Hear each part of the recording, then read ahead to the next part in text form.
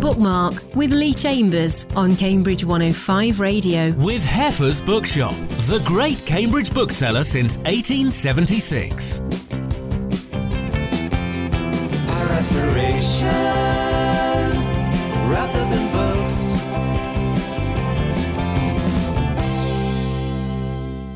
Hello and welcome to Bookmark. This is the show that talks about books and writing with a local slant, and we've got a wonderfully eclectic show for you today. Our featured guest is Georgina Scull, talking about her book Regrets of the Dying. We'll hear from Keith Miles and Jeff Towns on their book The Two Dylans, comparing the lives of Bob Dylan and Dylan Thomas. And Mariah Whelan talks about being poet in residence at Homerton College.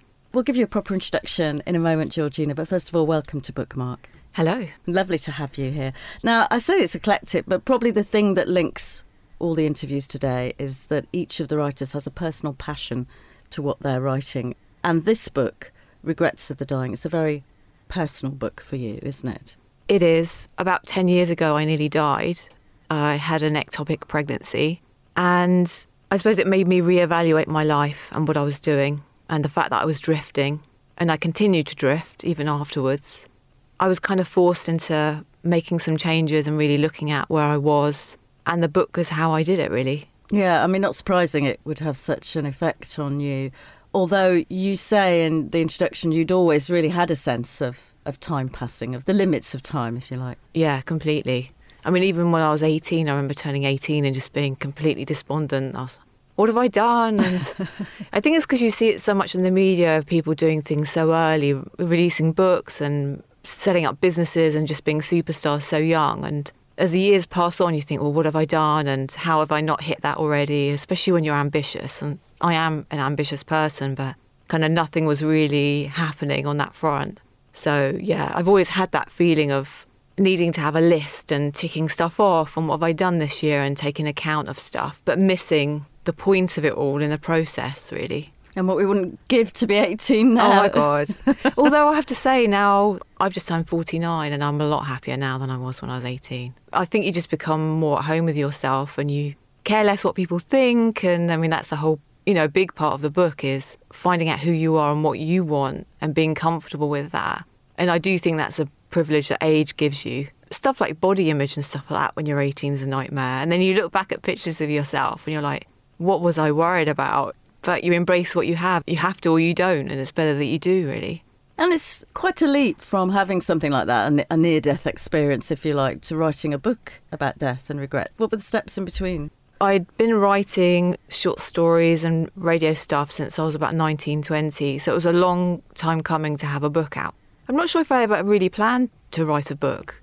My stuff had always been audio or on the screen. But for this, I created a podcast because literally I felt like I'm going a bit mad here. I know what I should be doing. I know I should be making changes. Why am I not? I need a reminder, and I'm sure there's other people out there that feel the same. Why am I kind of every year drifting through and not making these big decisions? Am I happy with my relationship? Am I happy with my income? Am I happy? All these different components of your life, and that so many of them were off. They were off kilter, and I know they were.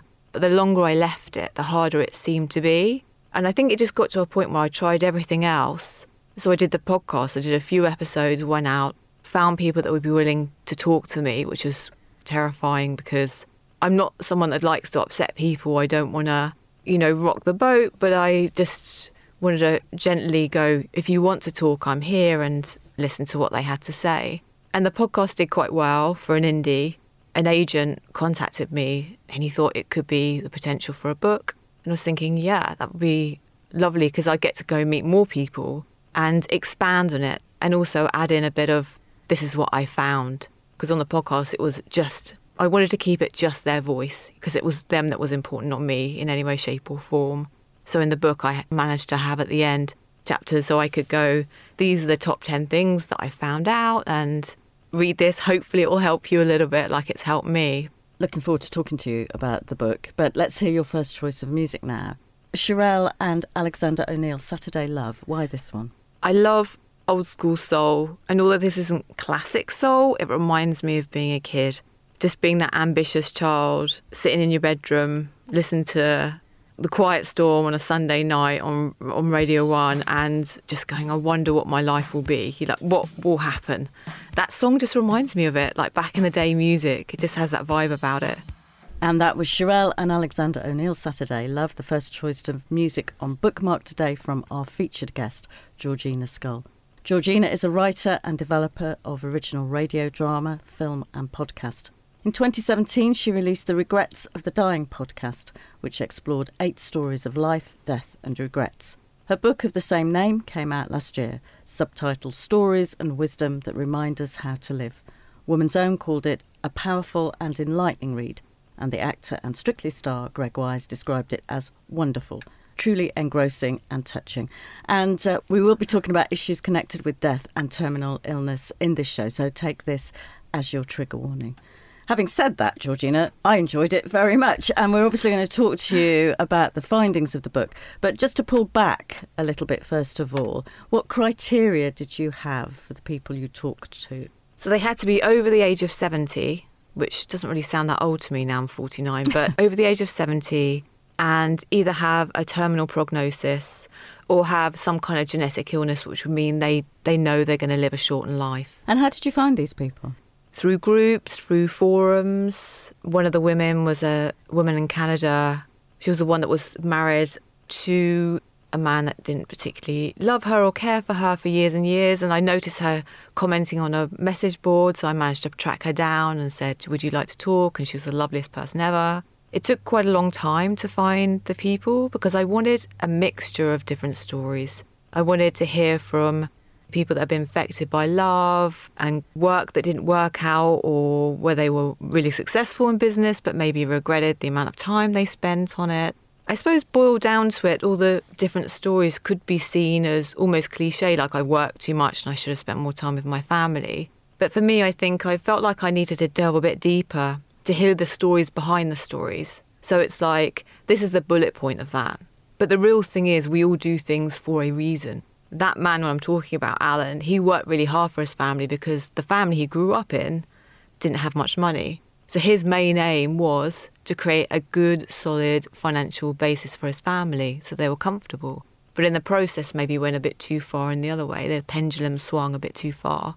So the basic mixture of stories I wanted to find and people that wanted to talk. Because this is quite personal stuff they're talking about, and telling you who they barely know. How did that feel? I mean, how did that interaction happen? Generally what happened is I would go to them, feel very nervous, sit down, we'd have a cup of tea, and I'd end up just sitting on the floor. They'd sit on the sofa or chair, and I'd just start recording. And then they kind of look into the near distance and then just kind of recount what happened. Sometimes these conversations would go on for 2 or more hours. Sometimes people talk in circles and some people have organised their thoughts in their head already, so they're quite clear cut. But it really is like a storytelling thing. And even though I say I interviewed them, I didn't really interview them at all. You give them a basic idea of what you want to talk about and then I just press record. And pretty much for every interview, I didn't really have to ask many questions at all. And some of these people are contemplating their own death. They've got limited time. Yeah. How did they feel about talking? I mean, were they happy to have an opportunity to express something? I think they were relieved a lot of the time. I would get a message afterwards and they'd go, it was good to talk openly. I think something that we do, which is completely understandable, is that when we're talking to somebody who is terminal or older, we are so worried about upsetting them that we don't allow them to have their say. And it's something I feel very strongly against because everyone has a story inside of them and they have a right to express it, really. And they shouldn't have to keep it in case they upset somebody near and dear to them. They would say, I tried to talk to so-and-so about it, but they'd be like, no, don't worry about it, just trying to quiet them down. And I think talking to a stranger obviously helps because it's kind of like talking to a therapist. There is nothing in the game. You know, they're not going to upset me. Well, actually, a lot of the times they did. You have a cry once you're outside, but I'm not going to personally be upset by it. It's not going to change the way I perceive them in any way, shape or form because most people are interesting. They're interesting, cool, nice human beings who sometimes make a mistake, and that's all of us, right? So I think if you go in without any judgment, then they know they can just open themselves up and talk, you know, and maybe pass on what they've learned. And you've divided it into sections: work, family and friends, love, hard decisions and reflections. How did you decide on those categories? The stories kind of just fell into those main areas, really, because they are the main areas of our lives, aren't they? Family, work, the things that we spend our time on. And did you find common themes? And did they, two questions in one here, did they vary depending on the age and gender and circumstances of the person?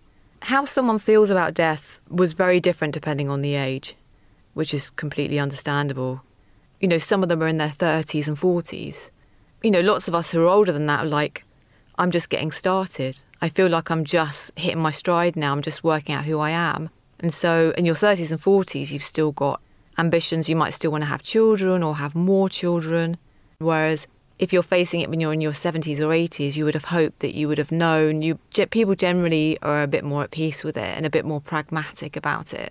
And I think that goes hand in hand with the kind of regrets someone would have. So if you're 70 or 80, it might be a moment in time when you were younger where you're going, I wish I did that slightly differently. Like with a chap called Sid, and it was a love. You know, he was in love with somebody. Oh, that's heartbreaking, that story. Yeah.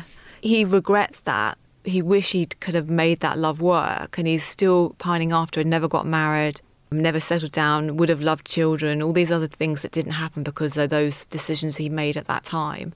Even though all the regrets are different, the common themes are trying to make other people happy, trying to live up to other people's expectations. These are the regrets that people had, that they regret doing this. Yeah, they regret doing this, because sometimes we make decisions to fulfill other people's perception of us, that we're really smart, so we have to be this, that we're really like this, so we've got to be this. And we do that, and we go against maybe what deep down we think we want to do. Sometimes people don't adapt. Sometimes people think they want this, and over the years, what they want changes. So they'll beat themselves up about not achieving that one thing.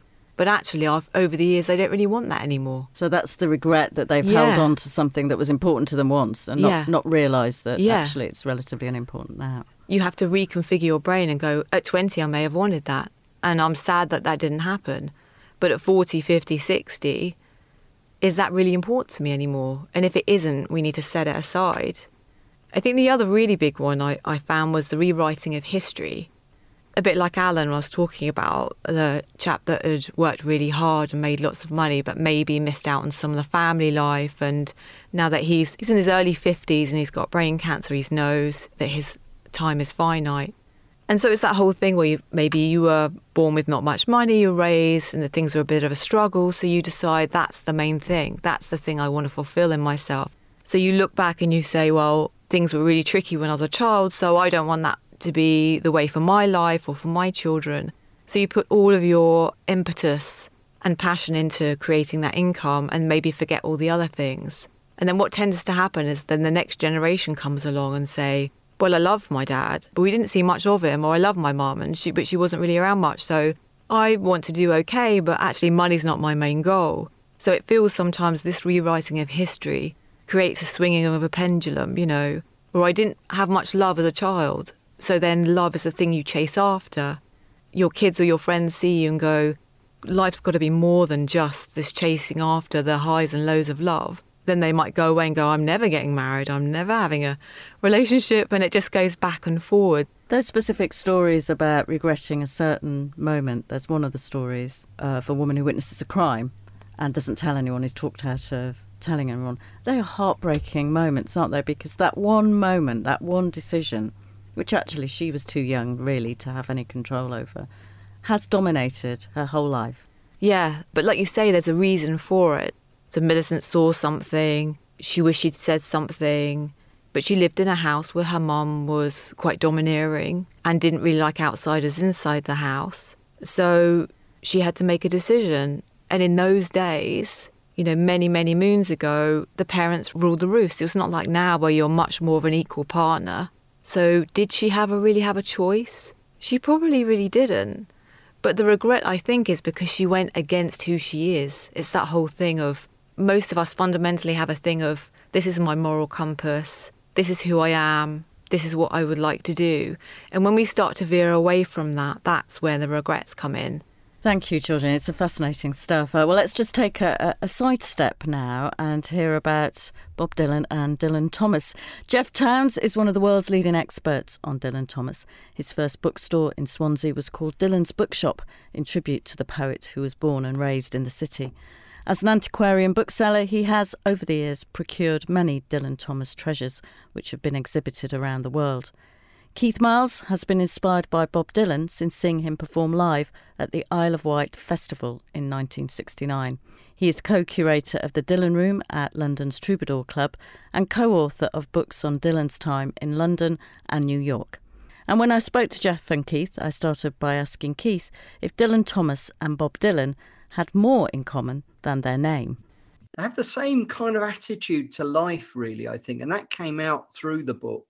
As far as artists and creatively, there is one chapter on a particular song, but they aren't linked in that way. It's really their attitude. The only other way that I think they're particularly linked is I think that what both Bob Dylan does and what Dylan Thomas did, particularly with things like Under Milk Wood, which is poetry for voices, is that they both do something that was once described as performed literature. And what were the similarities in their attitudes? Dylan Thomas didn't get out of his 30s, bless him, and Bob Dylan's 81 and still going. One of the things that they do is enjoy life and enjoy their work. You listen to Bob Dylan's Theme Time Radio Hour and you hear someone who enthuses so very much about literature and art and music. They lived 100 lives, you know, they really were extraordinary characters who crammed a heck of a lot in. Bob Dylan still does. He's touring with his latest album at the age of 81. So he really does cram it all in. Linked by attitudes and perform literature, and you've linked them by their name, which is a sort of irony, really, isn't it? Because Bob Dylan was not his original name. He was originally Robert Allen Zimmerman from a very nice Jewish family in Minnesota. Really, at the time he was in Minnesota, in Dinkytown, in the folk circles there. A friend of his, Richard Farina, carried around a book of Dylan Thomas's poems. He liked the attitude. He liked the sort of style of Dylan Thomas. And it was really looking for a name. I think he could have chosen many, but he chose one that was pretty snappy. People don't appreciate that until Dylan Thomas's father found the name Dylan in a very old ancient Welsh text called the Mabinogion, there were no Dylans in this world. You know, there are now millions and millions. And we find that, you know, going back through the records, how the name Dylan developed entirely from Dylan Thomas. You know, we were always wanting to prove as categorically as we possibly could in the book that that is where Robert Allen Zimmerman got his name change. And what we find is in the early days in the folk scene, it was clear that Bob was telling everyone that's where he got his name from. Even in Chronicles, his autobiography in reasonably recent years, he said that's where he gets his name from. It was only in the intervening time in the mid-60s when there was some doubt about this. And the doubt was put there by a person called Bob Dylan, who would give interviews and say, no, it's something else. And you know, he loved to muddy the waters. And is it fair to say that both of you came to Dylan Thomas through Bob Dylan? Yes, very much. I mean, I wanted to write a book that connected the two, looked at the connections between them. And I was lucky to be introduced to Jeff, who is a wonderful writer about Dylan Thomas. But Jeff actually, and he would tell you this himself, he came to Dylan Thomas originally through Bob Dylan. You know, people found his music, people had the albums. One of the things we want to do in the two Dylans is for Bob Dylan fans to find out more about Dylan Thomas and Dylan Thomas fans to find out more about Bob Dylan. And it's extraordinary. It's 2022 and this is the first book about the two Dylans. Although someone did say to me, why on earth didn't you make it three Dylans and bring in the rabbit from Magic Roundabout? That's your next book. Did they use words differently? Bob Dylan sort of said, I think if I could sing the words, it's a song. If I can't, it's a poem. Now, Dylan Thomas never thought he was writing songs. When Keith and I talk about performed literature, I think we're referring to the fact that Dylan Thomas did these reading tours in the UK and then also across America, performing his poetry in a very significant, eccentric, personal manner. And Bob Dylan, he's got this style of performance and presenting his words. We've talked about the similarities and their approach to life and their attitudes, but what about their personalities? They've both lived very, very full lives, the meaningful life, as Bob Dylan would call it. Their wonderful enthusiasm for living life to the full was a great example to many artists and singers, etc., that followed them. Do you think they would have got along if they'd have met? It's an interesting notion. Back in 1995, a friend of mine wrote a play which he called A Handful of Rain, which is a quote from Bob Dylan. And the play was an imaginary meeting in the Chelsea Hotel between Bob Dylan and Dylan Thomas. And in that play, they both stayed at the Chelsea Hotel. So that was the significance. Keith has written all about this in his book about Bob Dylan in New York. And Dylan's time in New York is covered. And he ended up staying at the Chelsea Hotel. And in fact, it was there that he collapsed before his death in hospital a few days later. In the play, they definitely get on. But it's imaginative, isn't it? I want them to get on. And I do think that given all the things that Keith and I have discovered that they shared an interest in, Charlie Chaplin and Rimbaud and Johnny Ray and Stravinsky, they had a lot in common. So there's no reason that they shouldn't have got on. I think they'd have a lot to talk about. Jeff's right. We've seen the connections. They had very similar loves, a full range of interests that they would both talk about. And I like to think they'd get on. I think you'd have to get Bob on exactly the right moment and not too grouchy. I like to think they would possibly, as artists, collaborate on something and then Bob Dylan wouldn't release it. And you've got a foreword in this book from the wonderful Cerys Matthews. How did that come about? I've been a friend of Cerys's, I'm very lucky and pleased to say, for 20 years, I think now. We met when she was making a TV program about Celtic poetry, and we remained friends.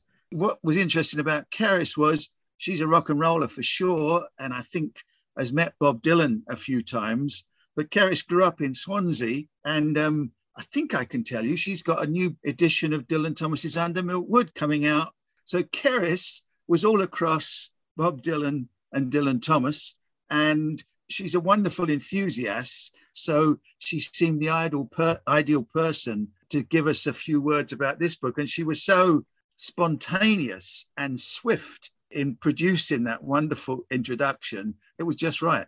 There's a poem at the beginning of the book by Dylan Thomas's daughter about Bob Dylan. And Keith, you're going to read that for us. It's a poem called Sorry. You should be sorry, Bob D. You poached the name from my dad. Memphis, not near the sea, cannot catch sea son of wave. My dad was Dylan Thomas, that's what I say honest. Not that I want to brag, Bob Dylan doesn't quite have the seashell sound of the grave. It's all over now, baby blue. Sorry, Bob. And Bob Dylan and Dylan Thomas, The Two Dylans by Keith Miles and Jeff Towns, is published by Macnidder and Grace. We're talking on Bookmark today to Georgina Scull about her book, Regrets of the Dying. One of the people you spoke to had no regrets. It surprised me that there weren't actually more people who had no regrets, because when we think about it casually, maybe over a beer in the pub, we always think, do I have regrets? No, that made me the person I am. Yeah. But there was only one person who categorically in your book said, I have absolutely no regrets. Yeah, Simon. I think I was a bit perplexed by it before I spoke to him, because I'm someone that gathers regrets quite liberally. So yeah, I was a bit like, well, how can you get through it? But I think it depends on how you perceive a regret, really. His idea was, I might regret stuff, but if I say sorry, make amends, try and work out what I can learn from it, then it's not really a regret. It's past and it's done. It's not something I hold on to. For other people, they might think of regrets as a different thing. I mean, lots of people, I would casually ask, do you have any regrets? Most people will say no straight away. But then if I get them chatting and relaxing, they've got something. Everyone's got something. I wish I'd tried this, or I wish I'd done this, or maybe I should have gone out with that person instead of this person. But normally, and I think this is the reason why Simon said he didn't have any regrets, we do what we do for a reason. You know, there'll be a reason why you didn't take that job. There'll be a reason why you didn't travel to that place. Even if it's that you're scared or that you're nervous, there's a reason why you'd be scared or nervous. I think he had a really good positive way of thinking about it because he didn't carry it around with him. He could pack it away and just kind of move on. And I think that's a lighter way to live. Did you find any difference between people who had a faith and people who didn't have a faith, given that most of them were thinking about death? No, not really. Near the end of the book, there's a chapter where I spoke to two chaplains. One was humanist and one was Anglican. And I think they said at the end, when people are saying goodbye, and with the religious, when they're having the last rites, that if someone was of religious, they might have something to offload. So maybe if you're there at the very end, then they might have something to say. But when it came to me, I don't think it seemed to make any difference. And it seemed to me that the people you spoke to with a terminal diagnosis actually almost felt liberated by having that diagnosis. There was something about knowing their time was limited. One of them said it's like pressing the reset button. Yeah. It freed them somehow. I think it can do. I think it really depends on what day you'd speak to them. With the ones that are still with us, I've kept in contact and I chat to them once in a while, or, you know, with Sid, I take him out for lunch. And there was someone I interviewed called Libby, actually. Her chapter's more, she wrote it basically. So I'd ask her a question, then she'd write, and then I'd edit it down. She calls it like grieving in reverse. When you're the one dying, you grieve in reverse. So all those 5 stages of grief that people talk about, you know, you go through the anger, but it's cyclical. So it keeps on going around. So on some days, it'll be like, what a beautiful day. I'm walking along the beach, I'm with people that I love, and everything's great. And then you have another day where your body just feels so bad. You can't feel like that. You know, it's impossible. So although I think generally it does make you recalibrate what you have, I think it does depend. It's not like I'm going to die, right, I'm going to make the most of every second, because you can have a terminal diagnosis and you could then live for 6 months, maybe a year after that, maybe even a little bit longer. And it's very hard to keep that I'm going to make the most of things thing. I mean, I know when I nearly died, it was very quick. And the way I thought I would feel, I didn't. I thought, this is it. This will be the thing that kicks me out of my stupor, that will get me going. And it didn't at all. It's weird. And I almost felt guilty that it didn't. I've been given a second chance. What am I doing with it? There's all these other people in the world that don't have that. They don't have that privilege. Or they haven't had the weird privilege of nearly dying and going, you know this is going to end one day, right? And that's kind of what it is. It's remembering that it's a finite amount of time that you're on this earth. If there's things that you want to do, then you need to do them. You need to find a way. You have to decide what you actually want. You have to be really honest with yourself. And you either have to go, I thought I wanted this, but actually I'm happy with this. I'm content with this. And appreciate it. Like appreciate the things that you have. Or you have to go, actually, that's not me. And this is actually making me unhappy. Then you have to find a way to change it. Well, let's take a break now and just listen to your second choice of music, which is the soundtrack from The English Patient and the track, What Else Do You Love? Why this one? So I was born in London, central London. And then when I was like 9, 10, I moved to the Isle of Wight for a few years when I went to school. Anthony Minghella, who made The English Patient, is from the Isle of Wight. There's so many bits in that film that are from the island. When I lived there, I loved it to begin with, but then I hated it. I just wanted to be back in London because it was quite boring. But now when I go back, I could see the beauty of it. It's just a beautiful place, basically. And there's some scenes in it. I don't know if you remember the scene when he's carrying her back to the main love story, and he's kind of carrying her and she's dressed all in white. Oh, yes, famous scene. It's like he's carrying her to her wedding. That's what I always think, and I'm like, oh my God. Anyway, this film, the soundtrack is just beautiful. I always listen to soundtracks when I'm working as well, when I'm writing. I have my headphones on, blinds down, side light on. No, yeah, I'm like in a cocoon. Yeah, so soundtracks are it basically when I'm writing, so that's another reason. Bookmark with Lee Chambers on Cambridge 105 Radio. With Heffer's Bookshop, the great Cambridge bookseller since 1876. Our aspirations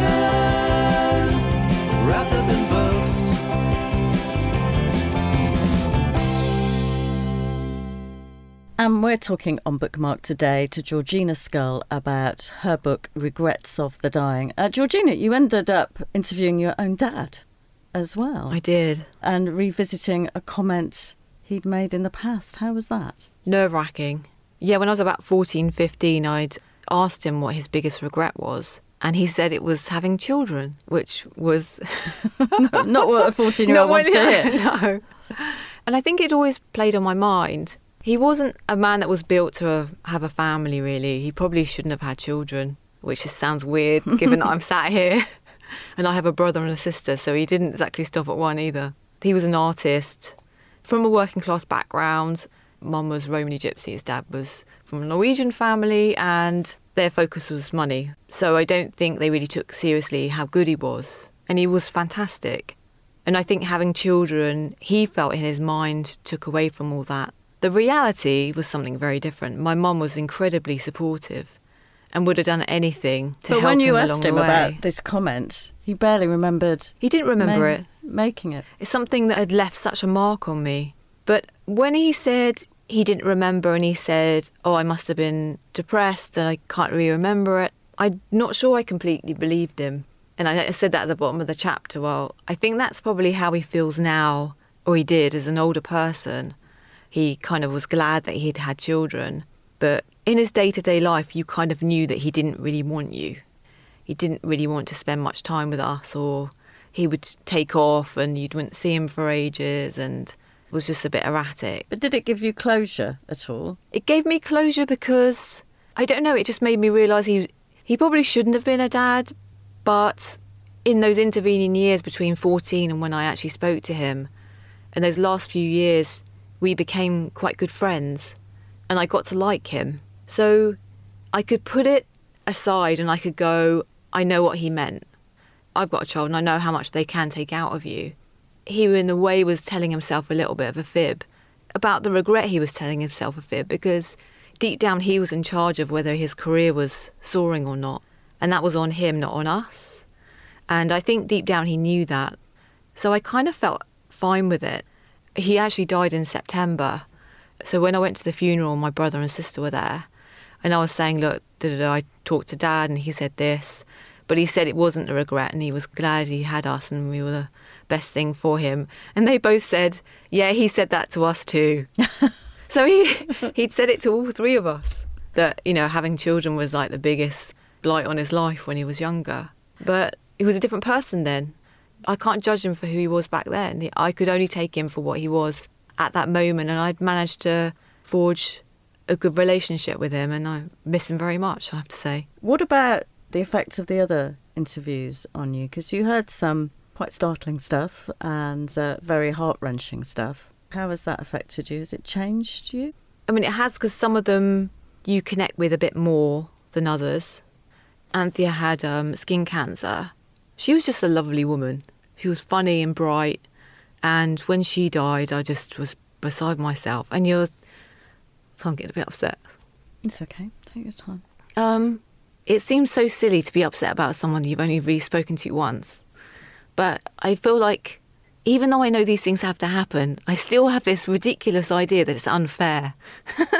That this really good person that made such a lovely, impact on other people's lives, why should it be her and not this person, This situation of interviewing people who are going to die is putting yourself in this position of feeling this emotion, isn't it? Of hearing quite intimate things and possibly finding out that they're not with us anymore.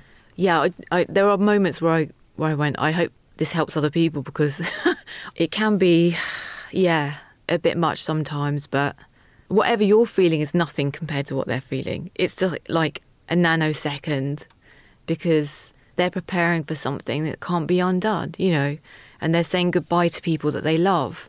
And I'm thinking of the stories. Katie, she was in her early 30s when she died. She'd already passed by the time she had a blog, basically, and I spoke to her widow, and he was just like, I want her story told. And that I connected with that one because her children were very young when she died. And my daughter, when I nearly died, was just coming up for 2. And there are moments where I go, she might never have known me. the way I can't play board games because I get too annoyed when I lose, and my love of 80s music, and have missed out all of that. all that glorious stuff, and those blank spaces would have had to be filled by other people. I hope they would have been filled by other people. And at the end, you have that list of 10 points that you're passing on, and these are things that you learnt as direct experience of talking to the people in your book. Yeah. And the reoccurring themes, when you were saying before, like the 3 I gave you were kind of like overall ones, but these 10 are specific things that after speaking to everybody and kind of contemplating what they told me was kind of what I came up with, right? Okay, if you want to live a slightly less regretful life, here are your top 10s.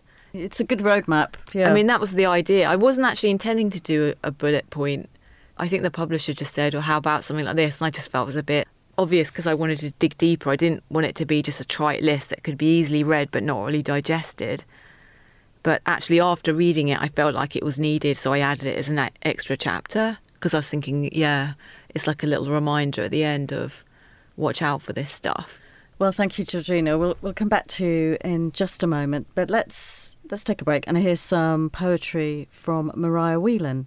Maria's debut poetry collection, The Love I Do To You, was published in 2019 and shortlisted for the Poetry Book Awards, the Melita Hume Prize, and was the winner of the A.M. Heath Prize. She's the Jacqueline Bardsley Poet in Residence at Homerton College at the University of Cambridge.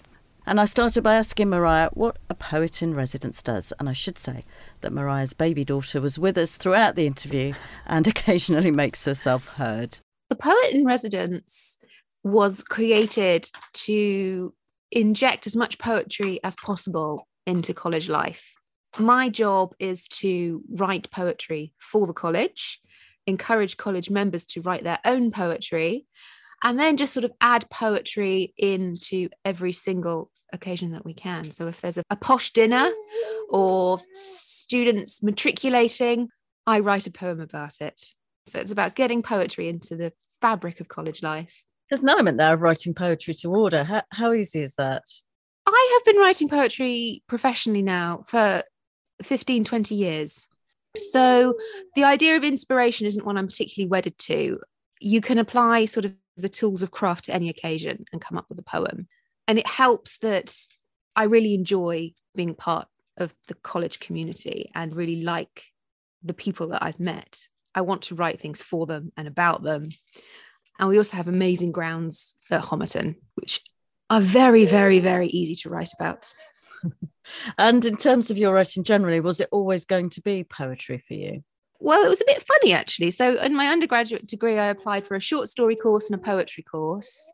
I didn't get onto the short story course, but I did get onto the poetry course. And then it just sort of gained momentum of its own. And has it changed over the years, your writing? You say you've been doing it 15, 20 years. Has it changed? Yeah, absolutely. I spent a lot of time at the beginning of my poetry writing career mastering fixed forms, particularly so poems like sonnets and odes. Now that I've mastered those things, I'm coming up with more sort of self-invented techniques, things that are more experimental, a bit more out there, rather than sticking to those well-worn, established basics. And we can hear in the background your little baby. So you've become a mum recently. Has that changed your focus and what you want to write about? Sort of. I think there's always a bit of a lag when it comes to poetry and life events. It sort of takes a while for you to internalize and process things that happen to you. So you might not end up writing about a life event until sort of a year afterwards, 2 years afterwards. It takes a little bit of time to sort of ferment and brew.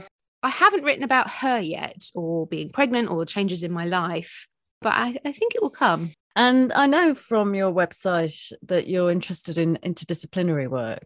Can you tell me more about that? What exactly that means and the kind of people you work with? So I work with academics mostly in university settings. Work at Homerton, obviously. I'm also a fellow in creative practice at UCL. It's my job to collaborate with more traditional academics and see how my methods, my research methods, my poetry writing methods might complement, change, augment the methods they use in their research. So how can you inject creativity into the study of the social sciences, into the rehabilitation of stroke victims, for example. Those are some projects that I've worked on. And it can create some really interesting results. Yes, I suppose you're wedding together two things that you might not normally put together. Totally. And sort of the Academy hasn't always been particularly friendly to the creative arts. It's always seen them as sort of a little bit of a decoration on top of the real research, but that's changing. Institutions are much more interested in bringing creativity into academia. And you're going to read some poetry now for us. Got some interesting sound effects in the background, but that's all right. Thank you. Yeah, I'm going to read a poem that is from my first book, which is all about the time when I was living in Japan for a number of years. And this is set in a tuna market in Tokyo. The tuna auction, Tsukiji Market. The last tuna lay on a wooden slat, dead, silver belly split, cow heavy curves and arch corrugated in snow. The meat hissed with cold, the ridged place where its gills once were stuffed with tarpaulin, head and lunate tail removed. Bidding broke like a wave over the hall, the voice of the auctioneer scouring the concrete floor, thick with veinous fish slurry. My feet disturbing a hot froth of blood, bleach and steam escaping from opened bodies.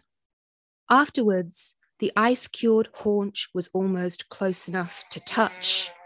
Its frost coat steamed like a prayer, whispered how the tuna had once swum chandelier bright in the Pacific, succumbing to its hot urges to seed the blue with its sperm or eggs.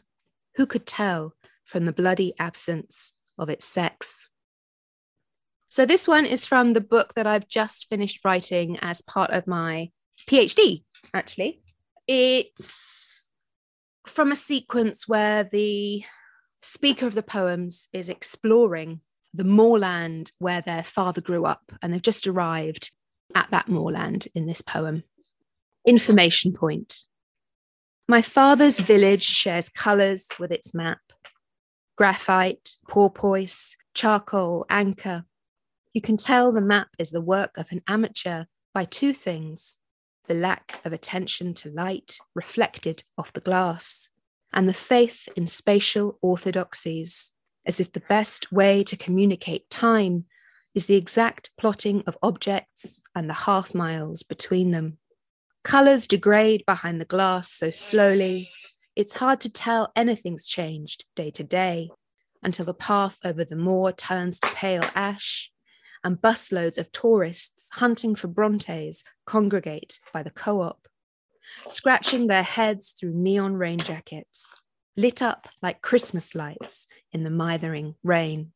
Thank you.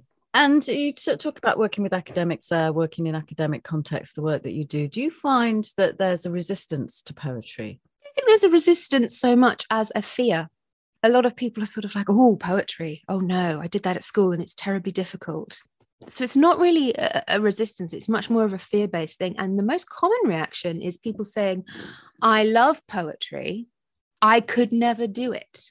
So people thinking that it's some sort of magical thing that is beyond them. And you've been doing this work with Literature Cambridge. Tell me about that. Yes. So I've been working with Literature Cambridge for about a year now. It's absolutely fantastic, really. We have very little access in this country, I think, to adult education. So learning for pleasure, for enrichment, for intellectual expansion and engagement. And what Literature Cambridge does is it brings sort of world-class teaching and research to everybody. Anyone can participate, anyone can join in. And I've had an absolute wonderful experience teaching people from all across the UK and internationally who come together to share a mutual love of learning and of poetry in my case.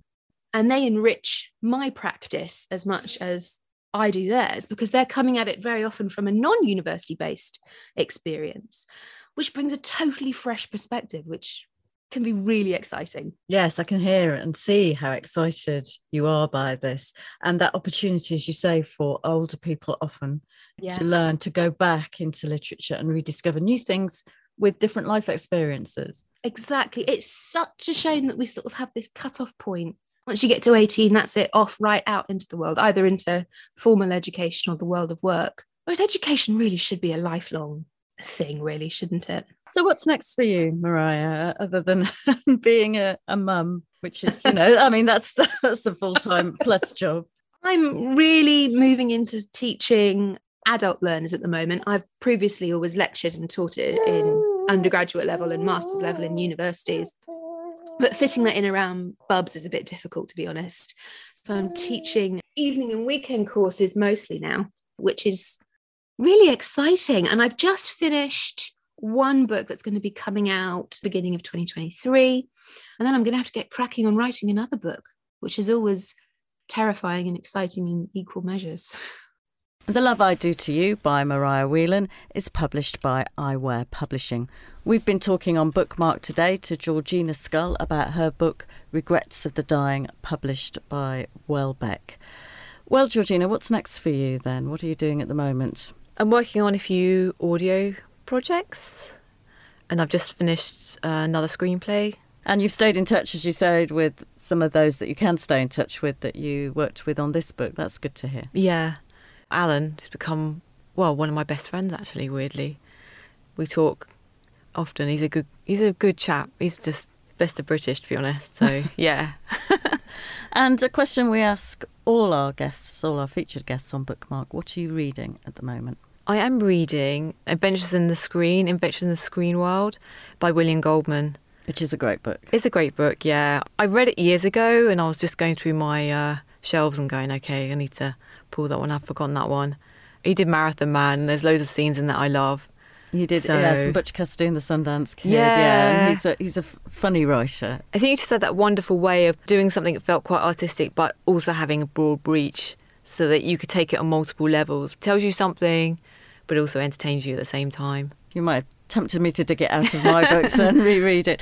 We'll come back to you for your last choice of music in just a moment, but a heads up that our next show, there's a kind of science fiction and fantasy theme to it. Our featured guest is Andrew Stickland, talking about his YA science fiction novel, The Arcadian Incident. We'll hear from Nicole Arend on Vamps, Fresh Blood, and Ellen Hunter will chat about his novel, The Feather and the Lamp. But we'll sign out now, Georgina, with your last choice of music, which is Starlings by Elbow. Why this one? I was going to give you a reason for this one, just that it's beautiful. And it's, I think I said in my email to you, the most unromantic romantic song ever. But the other reason is, when I was starting to write the book, I decided that probably it was time to call time on my marriage. And we've been together for 22 years. That was a very difficult thing to do. And I fell in love again. And this reminds me of him. And he sent it to me. So talking about orange groves and love and stuff like that. So that's the reason. Bookmark with Lee Chambers on Cambridge 105 Radio.